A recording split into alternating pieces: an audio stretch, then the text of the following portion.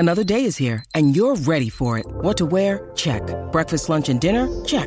Planning for what's next and how to save for it? That's where Bank of America can help. For your financial to-dos, Bank of America has experts ready to help get you closer to your goals. Get started at one of our local financial centers or 24/7 in our mobile banking app. Find a location near you at bankofamerica.com/talktous. What would you like the power to do? Mobile banking requires downloading the app and is only available for select devices. Message and data rates may apply. Bank of America N.A., member FDIC. This is the Book Riot Podcast, the weekly news and talk show about what's new, cool, and worth talking about in the world of books and reading. This is episode 32, and we're recording on Thursday, December 12th. I'm Jeff O'Neill. I'm here with Rebecca Schinsky, and we're the editors of BookRiot.com. The rumor is that you're full up with coffee. I am so full up. Last week, I did not caffeinate sufficiently. I forgot a book title. That is not going to happen today. I might be passed out by noon, like in full toddler nap time style, but right now I am going. By the power of caffeine, that shall not happen again. Right. Well, it's my superpower. We're well into December here, but the news isn't slowing down.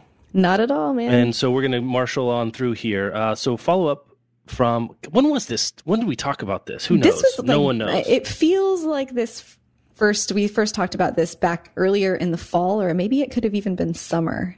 Yeah. But we got follow up. So independent bookstores were suing, claiming that Amazon and big publishing houses conspired with each other to create a monopoly by using DRM, digital rights management, which is technology that ensures that ebooks bought on Amazon could only be read on Kindle devices and apps. I remember when we first talked about this that we were both like, well, yeah. So what do indie bookstores want out of this lawsuit? Do they want to be able Do they want a big sell fat payment, or they want to break DRM? It wasn't clear to me. Right. Did they want to be able to sell devices? Like a lot of indie stores sell Kobo devices. And so do they want to ensure that customers can buy devices from them, but then read Amazon books on their devices?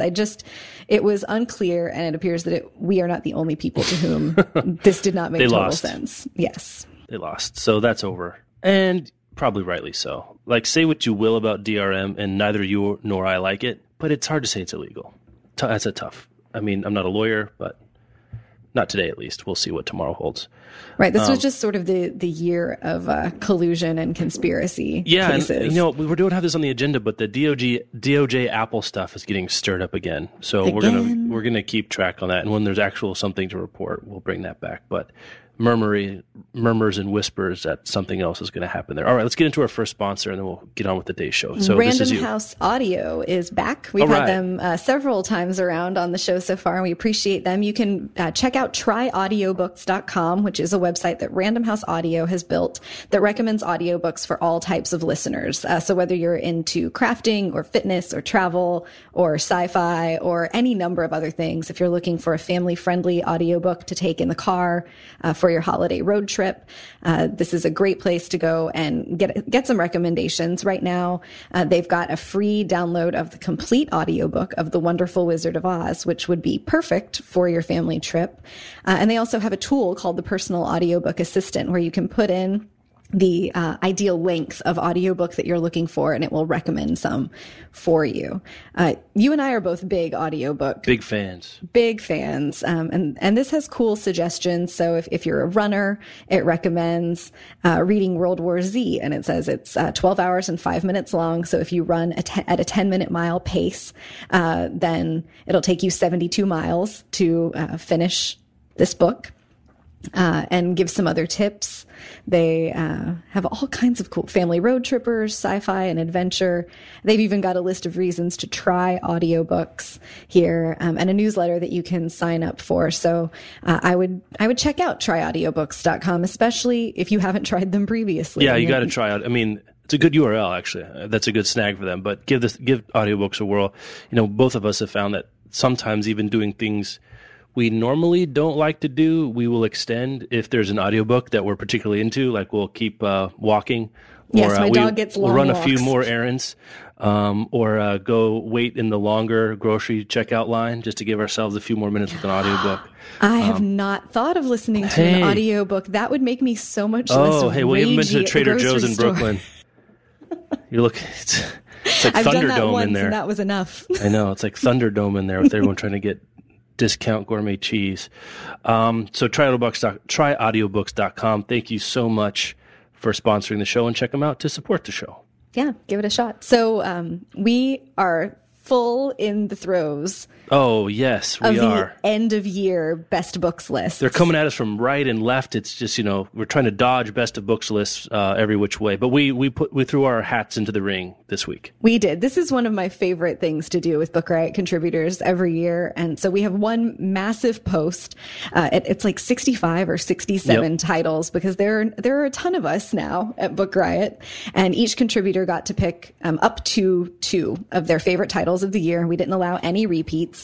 So even though our reading taste overlaps quite a bit, everybody had to pick unique titles. If somebody beat you to one that you were thinking of, you had to think of another book that you loved. And there's so much variety on this list. There are books that are appearing on lots of other best of the year lists, but then there are titles that probably aren't on any other best of the year lists. And I think it's sort of exactly what I want out of a Book Riot list. It's just as eclectic and idiosyncratic and weird as we all are. Yeah, we got comedy, YA, nonfiction, graphic novels, literary fiction, comics, romance, horror, mystery, biography, short stories. We've got Christian. I don't even know how to summarize this. There's nothing you can say. Really. There's it really is Kids' a little books, bit of everything.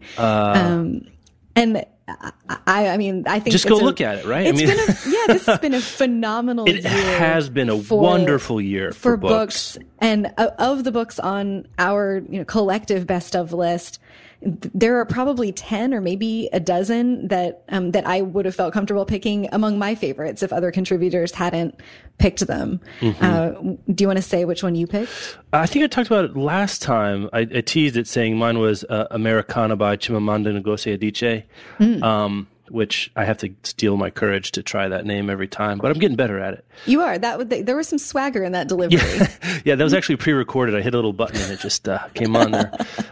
So, I'm not going to spoil it. You can read my blurb here. You picked, I can't remember now. What did you pick? I picked All That Is by James Salter. You did, because we both liked that. And we kind of had a little mazurka about who was actually going to get to write about that. We did. And it's his first novel in more than 30 years. He's 87, so it might well be his last. And it's a really incredible novel, but it's also a love letter to the publishing industry. The main character is a World War II veteran who has become a book editor.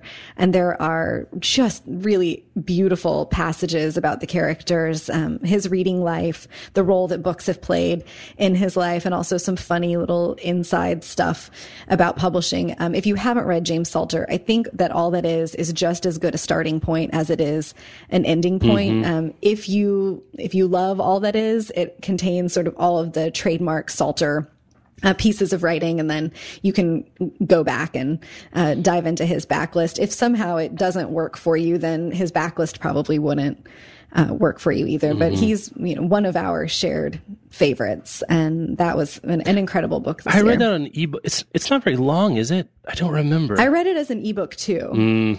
Okay. It's like normal novel length. 330 pages then. Approximately. Yeah. If I had to guess, that's what I would guess. Right, okay.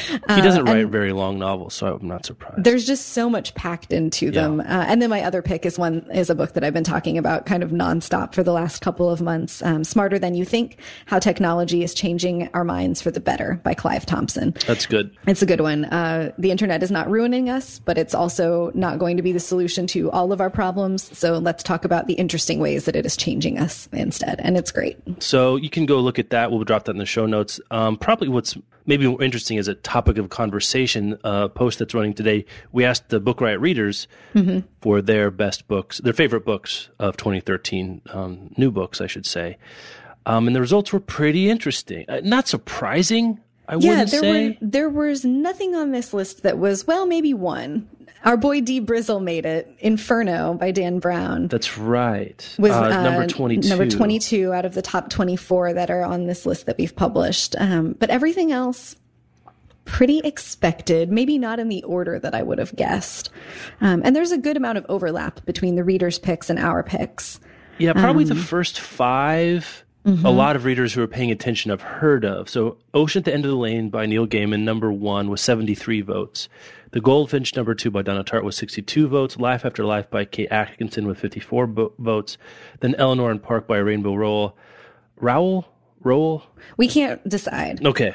Rowell, with 40 votes. And The Mountain Echoes by Khaled Hosseini, 32. So those are all books that got talked about a lot. They did. And we had if you're interested, we had 545 readers completed the survey, and they got to list up to 3 titles. So there were 473 unique titles listed in this. And there's a link to the full data set. If you feel like nerding out and seeing all of the books that got even just 1 mention that were new this year, you can click on that in the link and check it out. A pretty good list. Here's an interesting anecdotal thing, because I was going through the responses. You're the one that gets your hands dirty with this stuff. I do. You look at the raw data. I turn on really loud, bad music, and I just go to town on a spreadsheet.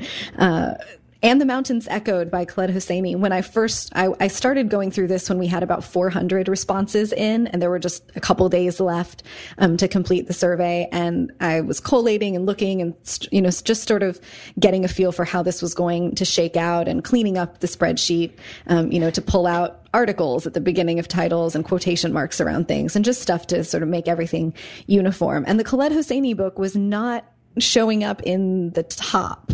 And then near the end of the period where our survey was open, the Goodreads Choice Awards were announced. And we talked about those on the show last week. And in those last 2 days that the survey was open, there was a huge surge of readers adding that to the survey. I think most of the 32 votes that it got in our survey came in at the last bit, and so this is just a guess. It's just correlational, but I'm wondering. You're like, oh yeah, you think that was it? Yeah, if having it win the Goodreads Choice Award, I think it was for literary fiction. Well, and knowing our people too, some of the people are like, I'm going to read that right now. Right. If it just sort of reminded them that they read that earlier in the year and that they liked it and brought it back to the front of their minds. But that was just an interesting thing to see. Rainbow Rowell had 2 titles, Fangirl and Eleanor and Park are on here. The Cuckoo's Calling by Robert Galbraith, J.K. Rowling. I'm not sure I expected that. No, I didn't either. Number 6, The Constellation of Vital Phenomena by Anthony Marra is a book I've heard a lot of people talk about, and it shows up at number 6 here. So that's maybe a bit of a dark horse for those of you out there that are interested in finding some undiscovered or, under talked about gems. Another one, The Golem and the Jinni by Helen Wacker, or Helene, I guess it would be, since it has an E on the end. That's a book that a lot of our contributors have really liked, but I haven't seen as many people talk about. Yeah, I think that one's starting. Openly. That one's just sort of starting to pick up steam again. I thought it was interesting that Nosferatu by Joe Hill showed up on this list. I knew it would show up on the contributors list, and I think we actually had a few contributors duke it out. Peter Damian wrote about it for our list, but it also shows up on the reader favorites. It had 16 votes. And I thought it was really great. It will ruin Christmas for you. If you want to win the war on Christmas, go read Nosferatu. Oh, and Dr. Sleep by Stephen King made the list. And Dr. Sleep, Stephen King is Joe Hill's father. So we've got a father and a son. And then we also have The Sun by Philip Meyer, which is also an This is a very good top 24. It is. I was thinking, you could take this list that Book Riot readers picked of the best books of the year, and you could build your next year of reading out of it. You definitely could. I haven't read them all. I thought Allegiant by Veronica Roth, which appeared at number 17 here, was a snooze. So, that's one that I've read that I don't know. I mean, if you're really into Divergent, you have to read it. But boy, kind of tough to get through. So yeah, everything else that I haven't read, I want to read. Let's see. How many of you? Let's see. I've read. I'm counting right 10, now. 10, I think. 1, 2, 3, 4, 6. I've read 6 of these. 4, 5, 6, 7, 8, 9. No, 10. 10. You're so fancy. Yeah. See, that's all I read. Those. I only read fiction. You read nonfiction and crap. So, I'm at a disadvantage. Yeah. So, okay, true. Those are the... And I let you filter things for me. That's true as well. So you can check those out. I guess that we have one other best of the year list going up Next week, will that be our best of the backlist? Is that when that's happening? Yeah, next week we will have the best of the backlist, which is the best books that we read this year that were not published in 2013. Right. So you can check that out as well, because everyone knows that. I mean, one thing that's sort of a false construct of, I guess that's all constructs are false to some degree, of the best of phenomenon is that most of the time real readers read across the years, right? Mm-hmm. So to say the best of 2013 is a little bit arbitrary. It makes good news, and we like reading about it and writing about it too. But when it's really talking about your year in reading, it seems strange to limit it to 12 months. In fact, my best reading experience was not by a 2013 book this year, but I'll talk about that next time when we're talking about the list. You know what it is. I've talked to you about before. You probably just can't remember. All right, so let's move on. Norway, I think maybe I'm just going to move. Can we have a riot outpost? Well, is it this or Iceland? Somewhere in Scandinavia. So maybe we can get like one of those little James Bond villain islands on a volcano island somewhere between Norway and Iceland. I could do so well in a little volcano hideaway. Powered by geothermal energy and coffee. I would drink a lot of coffee and get up on an exercise bike to run the electricity for the day. to run the electric kettle for the French press. So Norway has decided that it's important enough to them. The National Library of Norway is going to digitize and make available all books available in Norwegian. That's all it. The books. All the books. All the Norwegian books. Hundreds of thousands. It's going to take them 20 to 30 years to do it. Every book in the National Library of Norway is going to be digitized. Well, is it every book or just all the books that are in Norwegian? I think it says every book. Oh, in every book in the library's holdings in Norwegian. Yeah, right. Okay, but still hundreds of thousands of them. I'm just saying, like, probably the National Library of Norway has other non-Norwegian books, but anyway. If you happen to be in Norway as measured by your IP address, you'll be able to access all of the 20th century works, even those that are still under copyright, digitally through the National Library of Norway. You know what this is? This is screw you, publishers. I kind of like it. I have to admit, it's bold. This is full on, like, oh, we live in the future. It really is amazing. It's great. I was really surprised. I tweeted this out from the Book Riot account yesterday and was like, look at Norway being awesome. This is so cool. And a lot of people agreed, but then we had several people tweet back about, the government being creepy and digitizing things and like digital books will even help us at all after the apocalypse. Wait, let me stop you right there just for a second. That's why it's called the apocalypse. You don't have to worry about the book. I think boy, this is a weird digression, but here we go. Problem? Yeah, apocalypse is over. When we use apocalypse now, people interchange dystopias with apocalypse, but that's not the same. Apocalypse is it's over. Mm-hmm. We're not going to worry about the books in Norwegian when the apocalypse happens, because you know what? We're all going to be wherever we've gone on to. If we're approaching the apocalypse, we'll just have the professor guys carrying books around in their heads, like in Fahrenheit 451. That is just the way it's going to go The Giver, down. There's just one guy will have all the repository of all knowledge and experience. So anyway, meanwhile, back at the ranch. A brief rant about the apocalypse. Yeah, sorry. People say stuff like that about digital books, like, well, you know what? What if it's a fire apocalypse? I'm sure the books will hold up super great. Or water. Wait, that's never happened before. Oh, wait, only the most famous apocalypse in Western literature was water. Okay, so I don't know what to say about Norway. Boy, I'm full of whoa there, full of vinegar all of a sudden. So there we go, Norway. I don't know. Well, since we're talking about ebooks and the apocalypse, we can move on to our next story. Wait, I'm out of the agenda. I'm looking at Norway and polar bear ice sculptures. You do it. You're up next. Publishingtechnology.com is wondering if 2014 will be the year of the ebook subscription service. Well, wasn't this 2013? I thought it was. Or just the mass amount of people getting on board. Is that what they kind of mean? I guess that's probably what it will be. There's the opening line of this piece. It says, it's quite likely that we'll look back at 2013 as the year when publishing stopped talking about the Netflix or Spotify for ebooks and actually did something about it. So I think that's right. 2013 so far for ebooks has been the year of a little less conversation and a little more action, as our friend Elvis would put it. Oyster finally did the thing of creating a streaming content model for ebooks. And you and I both love it. They have a 30-day free trial offer is running right now. I just saw on Facebook this morning. So you can check it out at oysterbooks.com if you're using an iPhone or an iPad. And Scribd. Right. And Scribd rolled out as well. So we saw 2 startups. Don't you want to know the numbers? God, I'm dying for numbers. Do. How many people are doing it? How long do they stay on for a while? Do they drop off? iPhone, Android, breakdown. I want it all.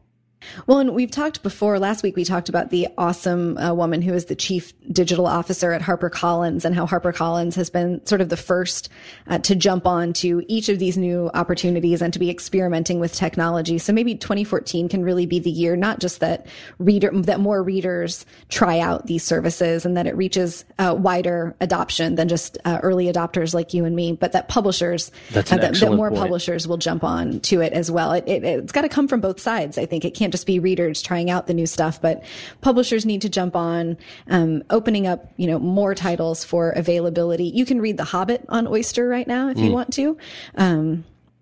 Yeah, that's a really good point, because I think Oyster and Scribd I'm not even sure they're open to the public if HarperCollins doesn't get on board. I'm not sure there's enough there without the big HC. So that's who's going to be the next domino to fall? I would guess maybe Macmillan. Yeah, Macmillan has got some titles. A lot of publishers have a few titles. Right. But I mean, a whole hog, so to speak. Yeah. They've done some stuff with Tor and DRM free and have shown a little bit more interest in pushing the envelope than some of the others have. So, but I don't know. I have no inside information at all. So it'll be interesting to see how it develops. Or I could imagine maybe Harlequin would be a really good fit to do this. Romance readers have been reading digitally. They were some of the first adopters of ebooks. And so to roll out some romance, which is, Harlequin is huge. Yeah, I wonder how much autonomy, speaking of Harlequin is his own imprint, but let's say, one of the mystery or sci-fi or fantasy imprints, could they make that decision on their own or in concert with the parent company? Because some of those, I think you're right to mention genre as being particularly suited for ebook subscription services. Yeah, it'll be interesting. I'd just like to, see more publishers continue this and try it out with Scribd and Oyster and open it up. That's the piece of resistance that I've heard from more readers than anything else is, well, if I'm going to drop, $10 a month on a subscription model, then I want to know that there's a lot of content available to me and I want to see more than one big publisher jump on it. Now, having used it for several months, my response to that is that there's already way more available in Oyster than I could read in a lifetime. I think we forget sometimes how much backlist these big boys have. Right. There's plenty there. I mean, if Random House Penguin got on board, that'd be all you need forever, basically. Right. You could just be set, or just the Penguin Classics. Right. By themselves. You could stay really busy with that for a good long while. So the question, publishing technology, will 2014 be the year of the ebook subscription service? My answer is I hope so. I hope so, too. Speaking of good news, well, I think we might have to drop this in Methodology Corner, even though we liked this result, I think. All right. Tell me something good. Pew, Internet, and American Life Project, which basically they do a bunch of polling about how people feel about stuff, basically, did one about libraries. And the main question of this survey was, if your local public library closed, what impact whoa, back up, Jeff. What impact would that have on you and your family and your community as a whole? And they were given 4 choices: major impact, minor impact, no impact. So for impact on you and your family, 29% of respondents said major impact, and 38% of respondents said minor impact, so leaving 32% with no impact.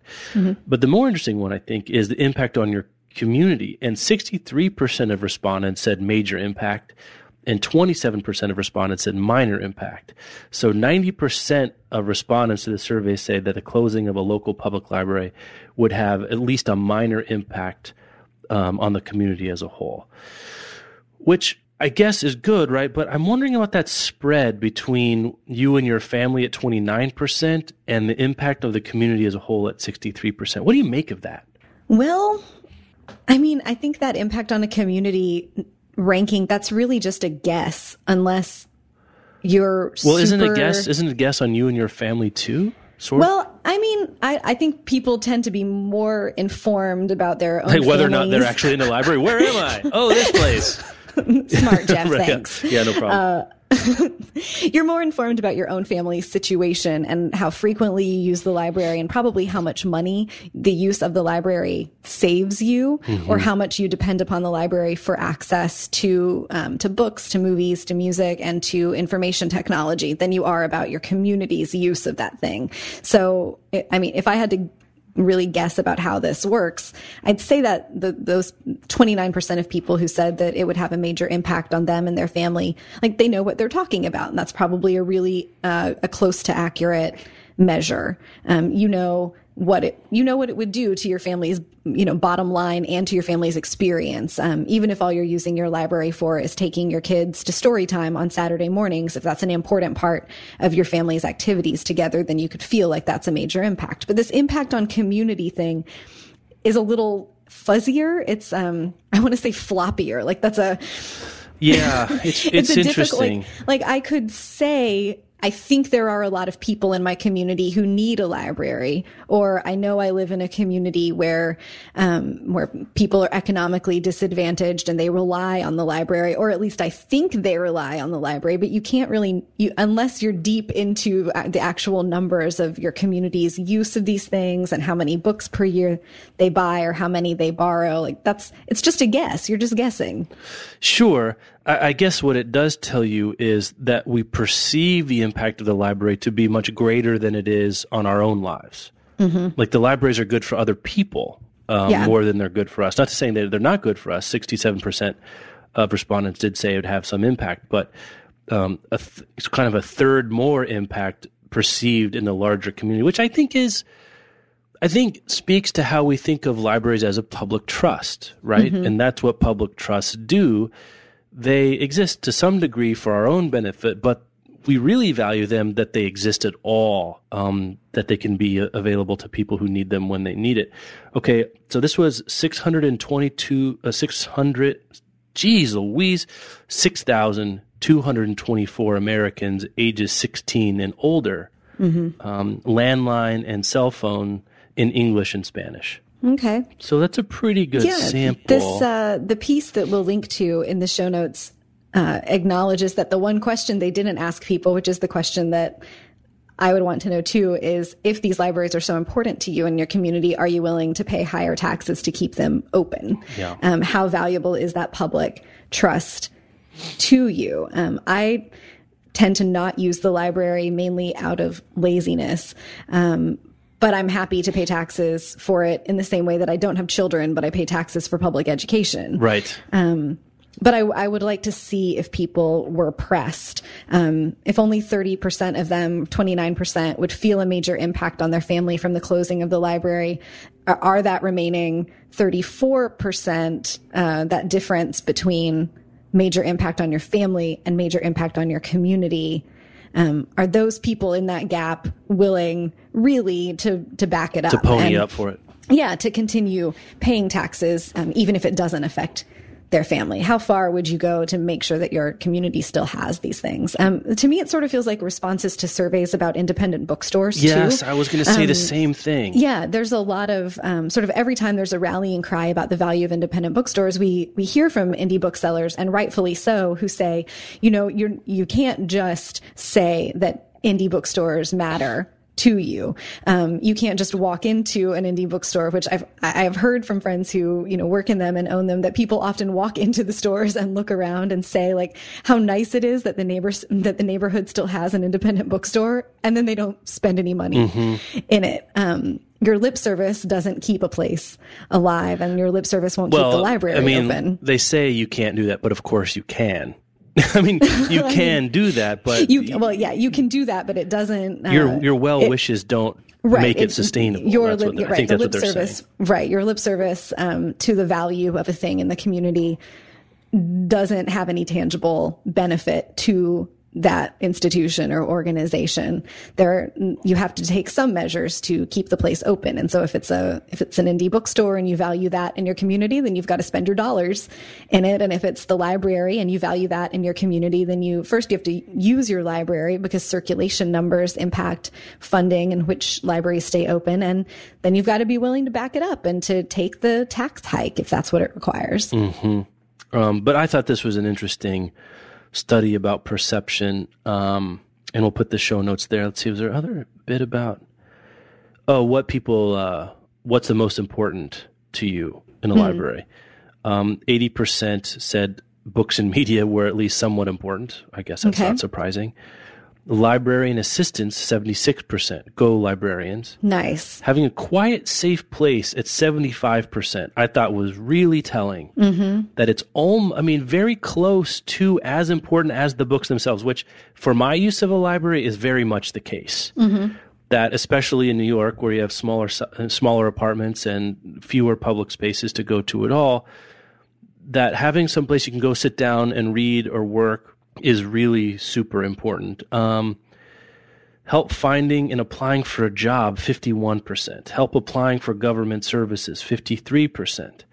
Internet computers and printers, 58%. Programs for youth, 69%. Wow.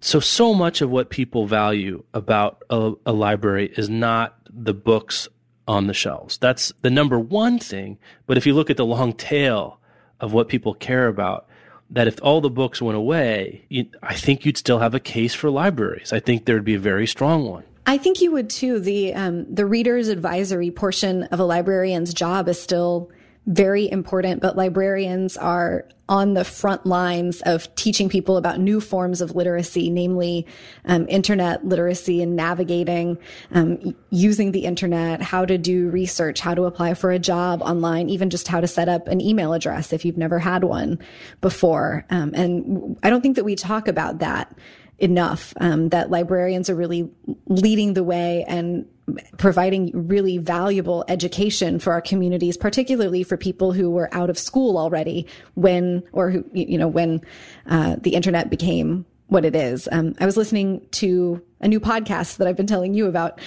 called You Are Not So Smart, that's hosted by David McRaney.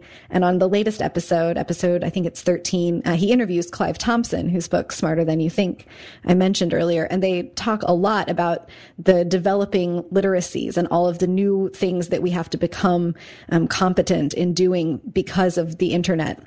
And how librarians are leading the charge for that, not just in schools, but in our communities for people who are out of school, but who still, who didn't learn it in school. And if you are just not naturally inclined to go poking at stuff and figuring out how the internet works, who need someone to guide them through it. And librarians are providing that. It's an incredible thing that they're doing, and just really valuable. I don't know what else to say. Yeah, it is. Yay, It's super valuable. Let me just run through a couple other stats in this survey. 48% of Americans have visited a library in the past 12 months. That's down from 53% in 2012. Okay. Let's see. I thought this was interesting as well. Among parents with minor children living at home, 70% say that a child in the house has visited a public library or bookmobile in the past 12 months. So you're almost, you're 50% more likely to visit a library if you're a kid, which is interesting. So there's some more stuff there if you really want to take a deep dive. Anything surprise you, up or downside about that particular? Not really. Yeah. Okay. The kids number, that makes sense to me, especially picture books are expensive. Yeah. And you run through them. God, kids are hard on books. And so if you can take your kid to a library or a bookmobile and get a stack of stuff and then return it the next week and get another stack of stuff, rather than having to buy a jillion kids' books, I think that's the way to go. I guess the thing that surprised me is that they listed bookmobiles here. I guess I don't think of bookmobiles as being all that common anymore. Maybe feels like an old-timey thing, doesn't it? Yeah. Like maybe they're having a resurgence. We've seen some stuff about library branches closing or libraries trying to find creative ways to reach their user bases in light of funding challenges, and creating bookmobiles or book vending machines on their campuses, all kinds of cool stuff. So that was just seeing the bookmobile thing included as an option was interesting to me. Yeah. Let's move on with more stats. Do it. I guess it was a few episodes ago we talked about Kelly Jensen's look at the gender breakdown of YA bestsellers in the New York Times. Mm-hmm. So this is at Lee and Low, they looked at the New York Times top 10 bestseller list for 2012 to look at how many of them were people of color, right, versus just white. Mm-hmm. And it's as bad or worse than you might have guessed. Only 3 of the 124 authors who appeared in the top 10 of the New York Times bestseller list were people of color. And that's if you count... And those E.L. were James Sylvia being... Day, who is half Japanese, E.L. James, who is half Chilean, and Tess Gerritsen, who is Chinese American. So that is not cool. So not a single black person. Not a single one. Not a single American Latino. Not a single anybody else you want to say. Not even Louise Erdrich, who is part Native American? Apparently not. If they've done their study right, and it looks like they have. My soul cries. It's so bad. I mean, it's so bad. It was 2012. We got a new Toni Morrison book in 2012. Yeah, we did. That's true. And a new Colson Whitehead book in 2012. Mm-hmm. It's just, I mean, I don't know what to say. I guess what it is, I guess it is that this is, remember in biology class, you had to do like those, like the food chain things? Yeah.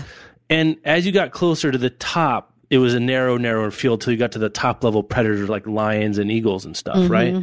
So I think as you get closer and closer to the top of publishing, the structural biases become more and more obvious, right? Right. So here at the top, this is where it's the most obvious.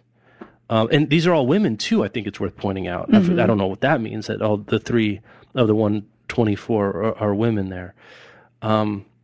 Boy, that's frustrating, and it's not good. It's really not good. I don't even know what to say about it. It's really disappointing.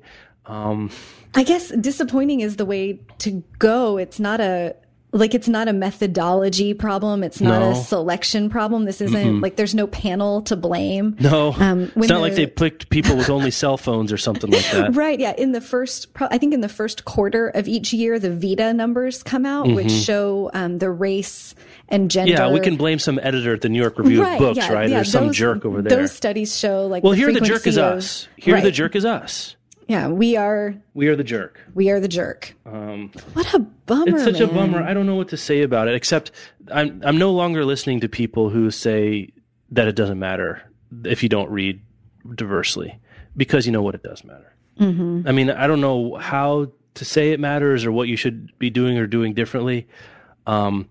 I don't even know that this, because where do you lay the blame here? I don't even put on publishing necessarily, because they're publishing people of color, not in the same ratio that they're publishing white authors, but at the very top, we're just not buying those books. We just aren't doing it. There's this, weird sort of echo chamber spiral thing that happens in publishing. I was thinking, well, it would be interesting to see what the publicity budgets looked like for the books that made these bestseller lists, and what the publicity budgets look like for authors of color versus for white authors. There you go. But that's those things, interesting. they feed on each other. If you crack the bestseller list, then your publisher adds to your publicity budget so that you can stay on the bestseller list and keep making the money.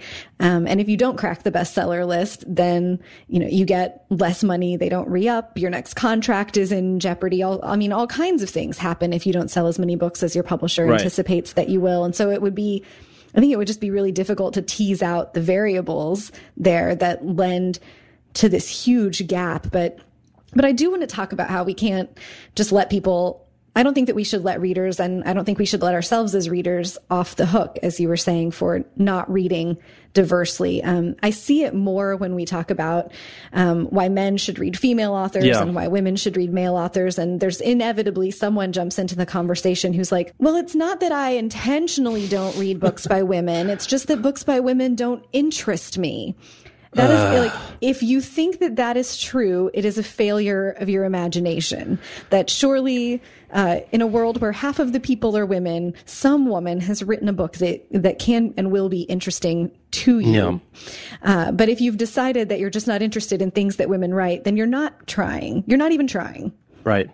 Well, and also last year I wonder what the last black person to appear on the top 10 of the New York bestseller list was. I mean, who would have even been? Did Zone 1 crack the top 10, you don't think? No.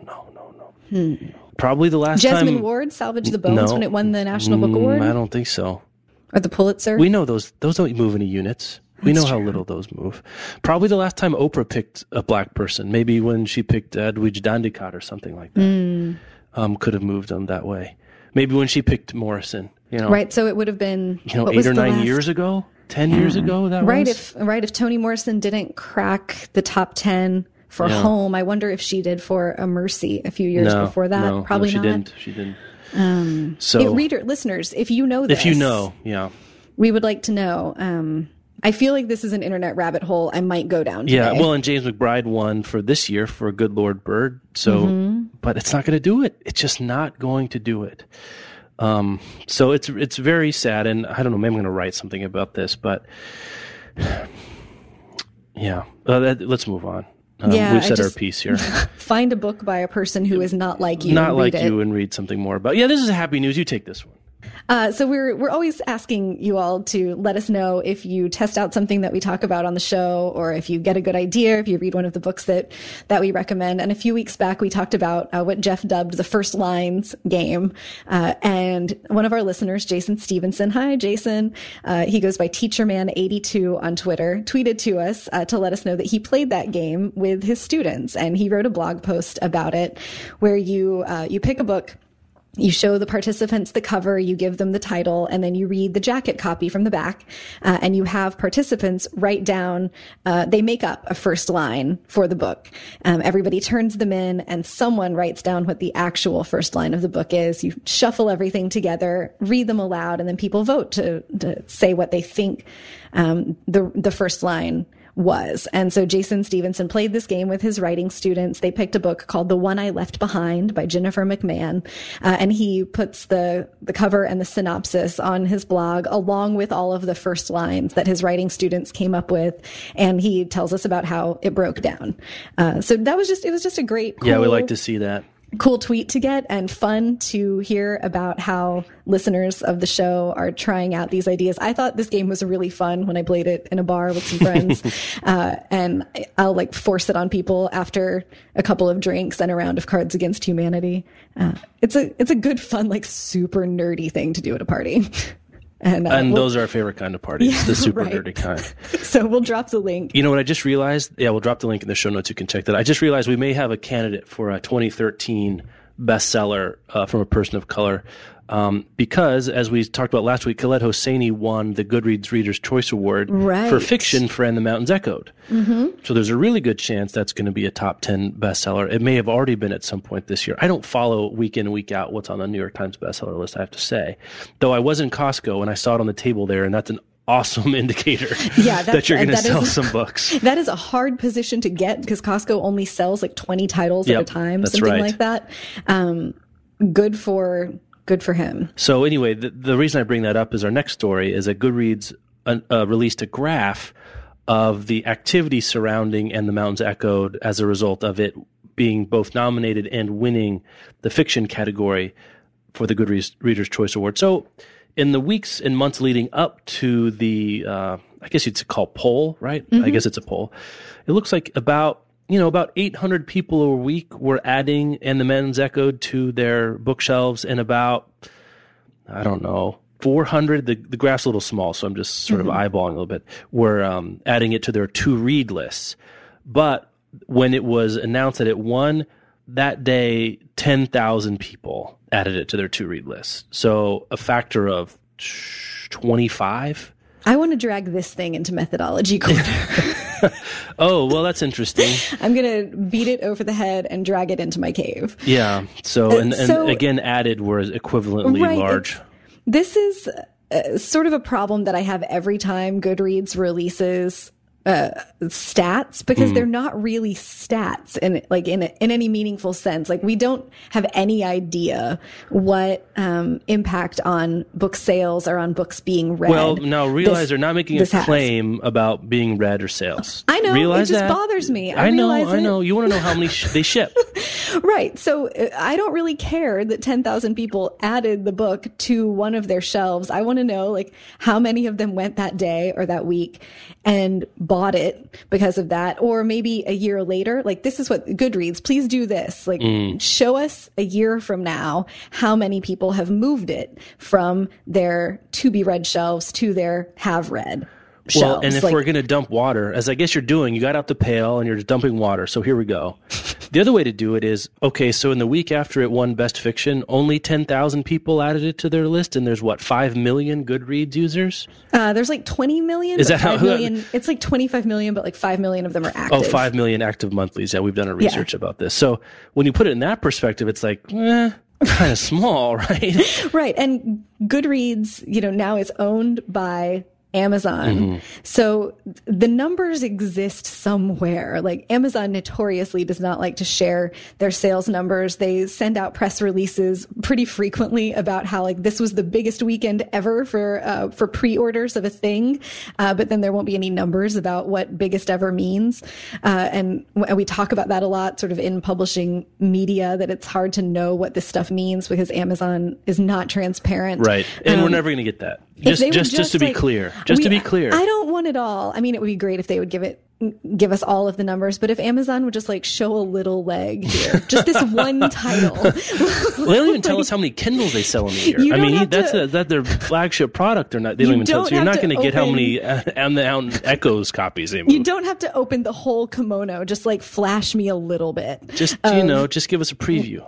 Yeah, just this one title. Just talk about this one book on the day that 10,000 people added it to their shelves. How many people then ended up in the Kindle store buying it? Because Amazon has that conversion data of people coming in from Goodreads. They know. I am positive that they don't even have to have them coming in from Goodreads. They can just see how many people bought it from all from all traffic. If they're talking about the impact of winning the Goodreads Choice Award, then tracking coming in from Goodreads is a useful way to do that. I just want to know. I just want to know something, Jeff. I actually think this doesn't speak too greatly to the impact of the Goodreads Choice Awards, frankly. 2 million people cast votes. 2 million people cast votes and 10,000 people at it. And that's like a someday maybe I want to read this. Yeah, and that's the flagship category, I would think, fiction. I'd be interesting to see, what would the impact on the other titles? Like, is this a cherry-picked? I'm sure it's a cherry-picked graph, right? Probably Allegiant, there's not a huge spike because everyone put it on there. I think we can assume if this is the graph they're showing us, it's the most impressive one. Yeah, I would think that's reasonable too. All right, let's do our next sponsor. All right. Got a new sponsor this week. We do. Call of the Herald by Brian Rathbone. It's the first in the Worlds of Godland fantasy series. So it's a family-friendly fantasy adventure, the beginning of a series. And this is the first book. And it's a young woman who's beginning to explore and find out she has these powers.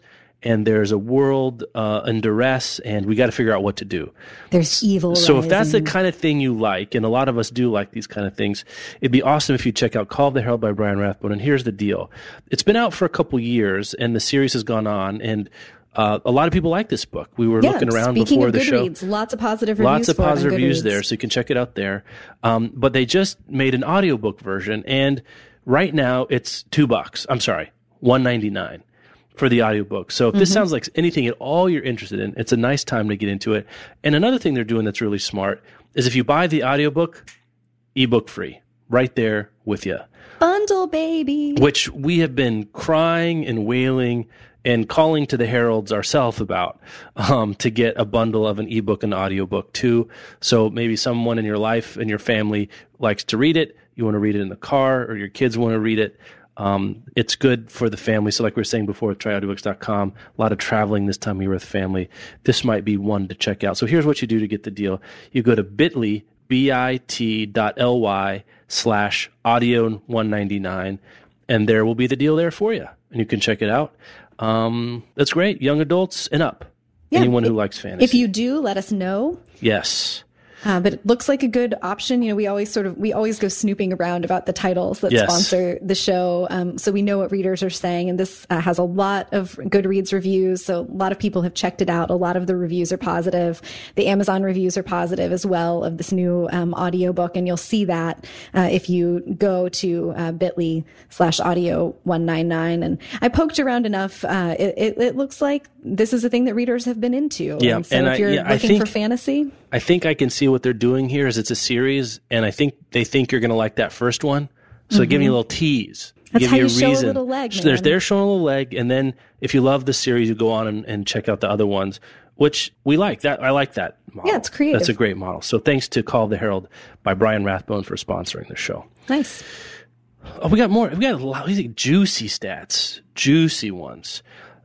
This is a great one. I got into this. Did you look at this PDF at all? A little bit, and then I was like, whoa, so many stats. So this is BookNet Canada did a study of the impact of the Nobel Prize win on Alice Munro's sales. Nice. Oh, and we were wondering about that. And we were just wondering, and we called it into existence here. So the volume sold for all Alice Munro titles. This is the money graph for me. There's a couple of interesting things here. So they looked at what Alice Munro was selling across a number of different countries that usually buy a lot of English language authors, and then comparing the before and after. Mm-hmm. I thought that maybe more interesting than Nobel win was just the September numbers, which is nothing. I mean, it's just Alice Munro being Alice Munro. In Canada, the book's a year old, so that makes sense. The latest book is a year old. In Canada, say it, Jeff. Alison Munro's home country. In the month of September, she sold, this is across all titles, about 260 books. Can you believe that? Yeah. You can? I think that's kind of normal life for a literary fiction. But then, now listen to this. The good old dumb US of A. You know how many Alice Munro titles we bought in that same stretch? But there are so many more of us. Yeah, let's try 9,000. Are there that many more of us? There aren't. How many people do you think live in Canada? Oh, we're going to embarrass ourselves. I'm not even guessing, but I'm going to say there are a lot. 50 million? 50 million? 35 million. 35 million people. All right. So and in America, like we have about 10 times, right? We have about 400 million. Uh-huh. So we should only be buying 2,500. Okay, so maybe also Canadians get the jump on Alice Munro titles. Like, it would be interesting to see these numbers from a year ago. Don't protect them. When Dear Life came out, did Canadians read it first, and then Americans were just sort of coming around to the new Alice Munro book a year later? Don't protect the Canadians. All right. Okay, so then when the Nobel is announced, you'd think that we all catch up, right? November, Americans buy 100,000 Alice Munro titles. Mm-hmm. The Canadians, you know how many they buy? Tell me. 12,000. Okay, but so that's like... Okay, the 10%. 10 times. Okay, 10 times. But you know what? She's a Canadian. As a measure of percentage of the population. They bought no more per capita of their home women's Nobel Prize winning books than Americans. They've got to answer for this. They've got to answer for this. This is unacceptable. I did not expect this to be the direction this conversation Where do you think I wanted to go? Where do you think I wanted to go? That it's interesting that this is the impact of winning. Oh, you didn't think I was going to call down our maple-loving friends up north? I didn't think that we were going to drag the Canadians into the cave, Well, they just sit up there just minding their own business, saying how great their healthcare is, and they're just not reading Alice Munro any more than we are, which I think they should be, right? Now, tell me you're not surprised by that. Tell me you're not surprised that Americans read them. The proportions make sense. Like, it's the same. But don't you think they should read a lot more because that's her country? She's a Canadian. You don't think they should read like at least a noticeable amount more per capita Alice Munro than we do? Maybe it's me. And I think maybe it's you. You're not surprised. I'm shocked. I wonder what the Margaret Atwood numbers look like. Why? Well, because Margaret Atwood is also Canadian, and she's known as she's sort of the other big Canadian woman of letters. And so I'm curious about whether this is an America versus Canada thing or like an Alice Munro versus other Canadian authors thing. Maybe they hate her. you're saying. Canadians hate Alison Munro. Clearly, that is the message. That's what I'm getting from it. That's what I see. Even the line on the graph is red for Canada. Okay, so when the Nobel Prize was awarded, we were wondering how many books would she sell, because she a study sold a had lot. just come out about how the National Book Award winner sold 3,000 copies in the month after that. And we were wondering, with her extensive backlist, would she sell a lot of books? And I think I was skeptical, and you said, well, she's got this extensive backlist, she's probably going to sell a lot of books. And so it's interesting. These are pretty good numbers to. Oh yeah, I think they're pretty good numbers. I'm happy actually that surprised. People are paying enough attention to the Nobel Prize for Literature that they went and bought a bunch of Alice Munro. Now, here's also the other possibility, is that maybe the Canadians know Alice Munro, and they've all already read all of Alice Munro's books. So when she got awarded the Nobel Prize, explain to me the September numbers then. They were like, yeah, we know her. And then when she won, more Americans had the catching up to Explain to me the September numbers then. I don't know. That's Jeff. when they're just bopping along, not reading Alice Munro. This whole direction you went here just took me by surprise. I'm just shocked. I'm just shocked. I'm appalled. The Canadians must answer. They must. The Canadians must answer. But the top level story might be here that they didn't do a total here. At least I can look at total number of books sold after the announcement. But it looks like a couple 100,000. Yeah. At least in the first few weeks, which is pretty good. And you see the Canadians buying Alice Munro versus Doris Lessing's after her win. They did not read Doris Lessing at all. I mean, they went from buying 10 Doris Lessing books a week before the Nobel win to 90 after the win. So anyway, there you go. So at least they like Alice Munro more. Yeah. I mean, that's 900% more, but that's a very small number. It would be interesting, and I think I've said it before, for Random House to release, now that it's been several years, something that shows the impact of Toni Morrison's win of the Nobel Prize on her backlist. She's only published a few novels since then. You know, the Italians buy a lot of books. I mean, just looking at this graph, they have 60 million people. And this is for, non-Italian speaker. I mean, they're just blowing away per capita a lot of the other countries. I thought that was really interesting. Yeah, that is. They have 60 million people, and they're reading, per capita 2.5 times as many Alice Munro titles as Americans are after the Nobel win. So, all right. Well, we're going to have to get a Canadian to answer for this. And we have a Canadian contributor. We'll just call her out as tribute. All right. I told you I was really awake today. We're going to have to wrap up here soon. We're going to have to. So let's want to do a shout out. Yeah. We'll do shout outs. This is another one we should cover, but we'll save that for next week. Yeah. So a shout out to our friends, Ann Kingman and Michael Kindness, who do the Books on the Nightstand podcast. Ann was a guest host with me while Jeff was on vacation this summer. And they've been doing the show for several years. It's an excellent books podcast. Great show. If you're looking for another one to listen to and you haven't already discovered it, definitely check it out. But they release an annual holiday gift guide that is super comprehensive. And this year they've got 2 of them. Michael just had a really fantastic nerd out and created a special Geeks holiday gift guide. So there will be a link in our show notes to the Books on the Nightstand holiday gift guides. But between that gift guide and all of the recommendations that we dropped on episode 30 of our show, which is our holiday gift guide, I think you're pretty set. Ann and Michael just know their stuff, and their gift guide has literally something for everybody. Literally the best holiday gift guide ever. Well, and they're booksellers by trade, so they know books. I mean, they are. We like to think we know books, but we don't know the books No, they're both sales reps for Random House, and they have been for a while. And they go around talking to independent bookstores, and they know what the booksellers are talking about and what's interesting. They read widely, and they have great taste. And so I just, there are a lot of holiday gift guides floating around on the interweb, and the Books on the Nightstand is one that you should pay attention to. I bet they've both bought Alice Munro books. Which puts them above 90% of Canadians. I'm pretty sure I remember Anne tweeting about reading Dear Life, well before the galleys were available to anyone else in publishing. I am certain that they have read Alice Munro, and so they do not need to answer for the sins of Canada. As far as we know, they're not Canadian. As far as we know, you never can tell. Another Jeff. shout out to the Whole Shebang podcast and Jen for recommending our show during their Enrichments and Enragement segment. That's wholeshebangpodcast.com.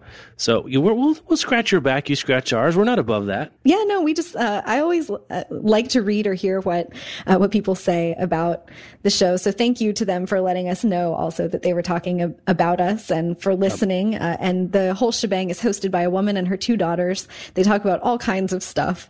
So if you're looking for just sort of like a random fun podcast, you might give that one a shot. Last week, they talked about Amazon drones and a bunch of other things. It's not wholly bookish, but they do talk about books. So you might check that out as well. And speaking of books, it's kind of a slow period for new books right now. We're gonna ditch it. We don't have new books this week. No new books this week. But I was looking at the first week of January. Oh my word. Yep, that's called the gift card bump. Is that what that is? I've wondered why they do that. Is that what they do on purpose for people going to buy books with gift cards? It's a pretty new thing. Like That's interesting. January and February used to not be very big in publishing. And that makes a lot of sense. In the last 5 years, it's become much more common to release big new titles really early in the year, even in the first couple weeks of the year, because you've got these readers with gift cards to bookstores just burning a hole in their wallets. I was going to say, because I was looking at the new Sue Monk Kid is coming out that week, and there was some other big book I can't remember right now. And I was thinking, why don't they just release these 3 weeks earlier during the Christmas buying season? And I guess maybe that's the reason. Though it seems like if they were released 3 weeks early, people could still buy them with a gift card. Who knows? Who knows? Man. Maybe. I don't know. Now we're asking publishing to make sense. Yeah. Well, you know what? Also, honestly, people in publishing start taking off. They're doing year-end stuff, and maybe they don't want to do publicity's hard I think to get. New books really would get lost in this. Best of year stuff. It's sort of in the end of year book media. Yeah. I don't blame them for holding on to it. Yeah, if you're not going to release it by mid-November, that actually makes a lot of sense too. I hadn't thought about that. Like, you're just going to get drowned by new stuff. And also, all the book awards have already been announced, and occasionally book awards do go to books that are either brand new or sometimes that haven't been published yet, but that do come out in the year. But it's not uncommon to release something in January that you're hoping will get book nomination. Like 10th of December last year was a first week of January release. And probably a lot of people are buying those award-winning books, buying The Good Lord Bird and The Luminaries by Eleanor Catton. Yeah, so early in the year, we'll have some good stuff. I thought we would just sort of briefly talk about what we're reading now, give the folks a recommendation. Do you have a recommendation? What am I reading now? I'm not even, I'm in grading hell, so I'm not reading much of anything right now. And that's why you're mad at Canada? Is this just displaced anger? Oh, it's properly placed. It's properly placed. Don't misunderstand me. But when I am done, I think I'm going to read something I think I'm going to read that Constellations of Vital Phenomena. And I'm going to read The Luminaries. I think that's going to be my big. Oh, you're going to be busy for those end of year holiday. Yeah, I've got this. I got these 4 weeks while the semester is over, and I can sink my teeth into one. And that one is, I guess, is well plotted. And I'm looking for a big plotty. I'm looking for something big and plotty. Big plotty should be your rap name. Yeah, I feel pretty plotty these days. I need to get to the gym. Why don't you tell us about what you're reading? I'm reading The Woman Upstairs by Claire Massoud, which I very nearly missed. This one did get lost, didn't it? Well, there was a ton of buzz about it when it came out. Well, was it buzz or just people talking about how we don't like lady characters? Well, both. Yeah. So she's an incredible writer, and there was a lot of talk and a lot of sort of hype around the book. And sometimes I just can't read the hyped books while the hype is happening, even if I think that I will probably like the book. I just need a little distance. But between just sort of like the ongoing chorus about Claire Massoud and the main character of this book is certainly an unlikable woman, and for some reason the book media like jumped on Claire Massoud for writing an unlikable female character. Well, it was the interview, right? Yeah, someone asked her about unlikable characters, and she kind of went on a jag. Right, she kind of went off about readers who judge the quality of a character based on whether they'd want to be friends with the character or not. Right. Like she did not handle. We talked about this on the show, didn't we? So, like one of their early shows. We yeah. We get to like what characters we want to like. Claire Massoud, just shove it. And she didn't handle the question very well, but then that's a question that's generally only directed at female writers about female characters. And so that's a big hairy thing. But at any rate, I almost did not read this book, or at least I was just going to wait a long time. And I was cleaning off my TBR shelves earlier in the week, and I came across it, and I sat down, and holy crap, Jeff. It's like the pages are on fire. At least like the first 50. Need some penicillin for that. It's so good. How do you mean on fire? The main character of this book is a woman who is approaching middle age. She's an elementary school teacher. She works on art on the side, but she always wanted to be an artist. She always wanted to have a life that she felt like really mattered and made an impact. But instead, female midlife crisis. I love these. This is a new thing, relatively new thing. She sort of she feels sort of pushed to the side by cultural expectations into being this sort of archetypal character that this character calls the woman upstairs. So this is not the mad woman in the Jane Eyre attic. This is like the nice lady who lives in the apartment upstairs with her cats. Interesting. And she, just sort of softly shuffles in and out, and no one really notices her, and she doesn't ever make a fuss. Tends to her flower pots on the steps. Yeah. Tends to her flower pots. I know this character. I know this character. And she's invisible. And this woman, the main character of the book, has become very aware of how this has been done to her, she feels like. And she is she's like righteously angry. And the first 50 pages, at least, of the book are just filled with it. The voice is so strong, and it just burns. So I don't want to spoilerize anything, but is there some inciting, like what turns her around from gamma rays or a spider bite or something? What happens is that this new family moves to town. There's a boy in her class whose mother is an artist, and they become friends. She starts to share a studio space with the mother, who is the artist, who's sort of living the dream. And she falls a little bit in love, not with them as a family unit, but with each of them as individuals, with what this boy symbolizes, like the son that she has never had. There is something illicit between her and the husband, and she's also got, I guess it's fair to call it like sort of a massive girl crush on the other woman who is an artist. And she's teasing out her feelings about these individuals and this just unfillable, insatiable hunger that she has for life and for all of the things that she feels like she's never going to get because she's the woman upstairs. Wow. That's pretty compelling. It is. I kind of want to read that now. I have to admit. It's so good. Even if this is not the kind of plot that if you're a reader, you don't normally go for, if you are interested in, or I think in writing, if you're a student of writing at all, like read the first chapter of the book, and just read it over and over. It'll knock your socks off. And I'm so glad that I didn't wholly skip it. It's really incredible. Were I still in grad school, I can see the woman upstairs becoming sort of a trope as something you use to understand things. Like, because I bet if we read, again, a lot of our favorite American sort of upper middle class novels, we'd see a lot of woman upstairs.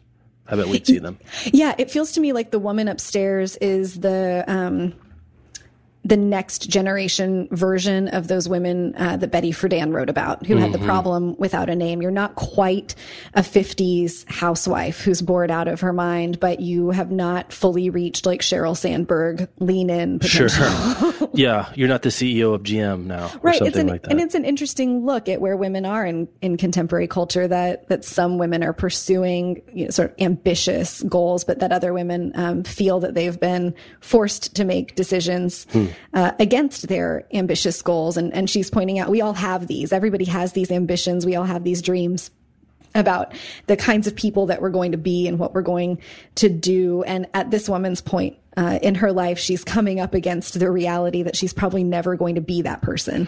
And she's pissed. Well, I am now, as a student of literary fiction, very concerned for the well-being of the family she's become obsessed with. I've seen this story before to some degree. So if you, maybe we'll do like you finish reading the book and we can do a follow-up next week, or let people know, and we'll tell them spoiler alert and they can stop listening if they want to. But we better end our show here. We should. We've come to the end of our time together, which is sad and joyous as always. You can follow us on Twitter. I'm at Reading Ape. She is Rebecca Schinsky, CHINSKY. Always find us at bookriot.com. You can find show notes for this show. We'll link to all the stories we talked about and to our great sponsors. Call of the Herald by Brian Rathbone, and tryaudiobooks.com. You can find those at bookriot.com/podcast. You can review the show and rate it on iTunes, which will help us know how we're doing, but more importantly, will help other people to find the show, and we will appreciate it greatly. We read all those reviews and we take your feedback to heart. And if you have any questions, any ideas, if you happen to know of an African-American author who has cracked the NYT's top 10 bestseller list recently, anything else, give us a shout, podcast@bookriot.com. Great. Thanks you guys so much for listening, and we'll talk to you next week. Have a good one.